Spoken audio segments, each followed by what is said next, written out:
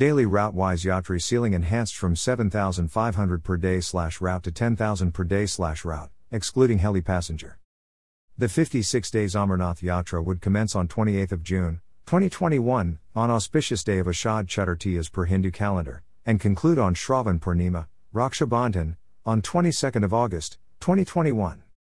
The board was also informed that this year's Yatra will be held as per COVID-19 SOPs developed by the government. Advance registration of pilgrims will commence from 1st of April 2021 through 446 designated branches of Punjab National Bank, Jammu and Kashmir Bank and Yes Bank, located in 37 states and UTs.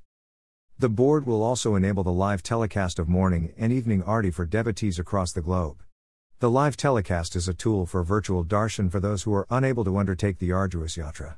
Further, the pilgrims can download the Yatra app available on the Google Play Store to get real-time information about the Yatra and for availing several services online. Today's meeting saw some major decisions taken to facilitate the pilgrims and other stakeholders for the smooth conduct of the Yatra. The board deliberated at length on the number of yatras who would be allowed to register, date-wise and route-wise, for this year's Yatra.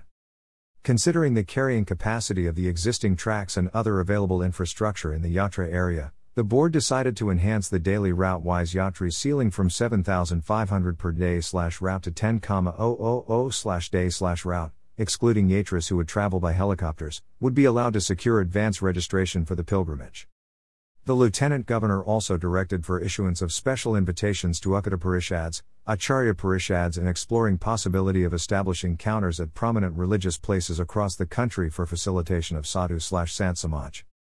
Laying special emphasis on providing best-in-class healthcare facilities to all the visiting devotees and service providers, the Lieutenant Governor directed the concerned officers to upgrade the present healthcare facilities on both Yatra routes with latest equipments and augment strength of the medical staff to handle emergency cases. On strengthening the communication channel, the Lieutenant Governor directed for making the telecom services operational 2 weeks prior to the commencing of Yatra at the Holy Cave and across the Yatra routes. It was further directed to upgrade the sanitation capacity commensurate with the enhanced Yatra volume for base camp and along the routes. During the meeting, Sri Amarnathji Shrine Board approved the enhancement of remunerations for pujaris from existing 1,000 rupees per day to 1,500 rupees per day for the next 3 years.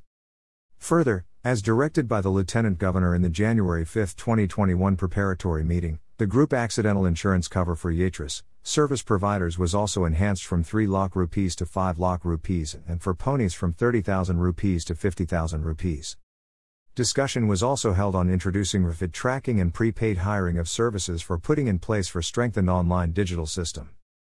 The board further directed for wide publicity to be given through the electronic and print media, informing the intending yatras to timely secure the prescribed compulsory health certificates issued by the doctors/hospitals nominated by the state or UTs in which they reside and only thereafter proceed to seek advance registration from the nearest located designated bank which would issue the Pilgrim Yatra permit which shall be valid for the specified date and route.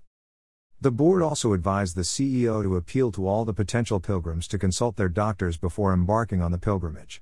The CEO shall also widely publicize that no person below the age of 13 years and above the age of 75 years shall be permitted to undertake the pilgrimage.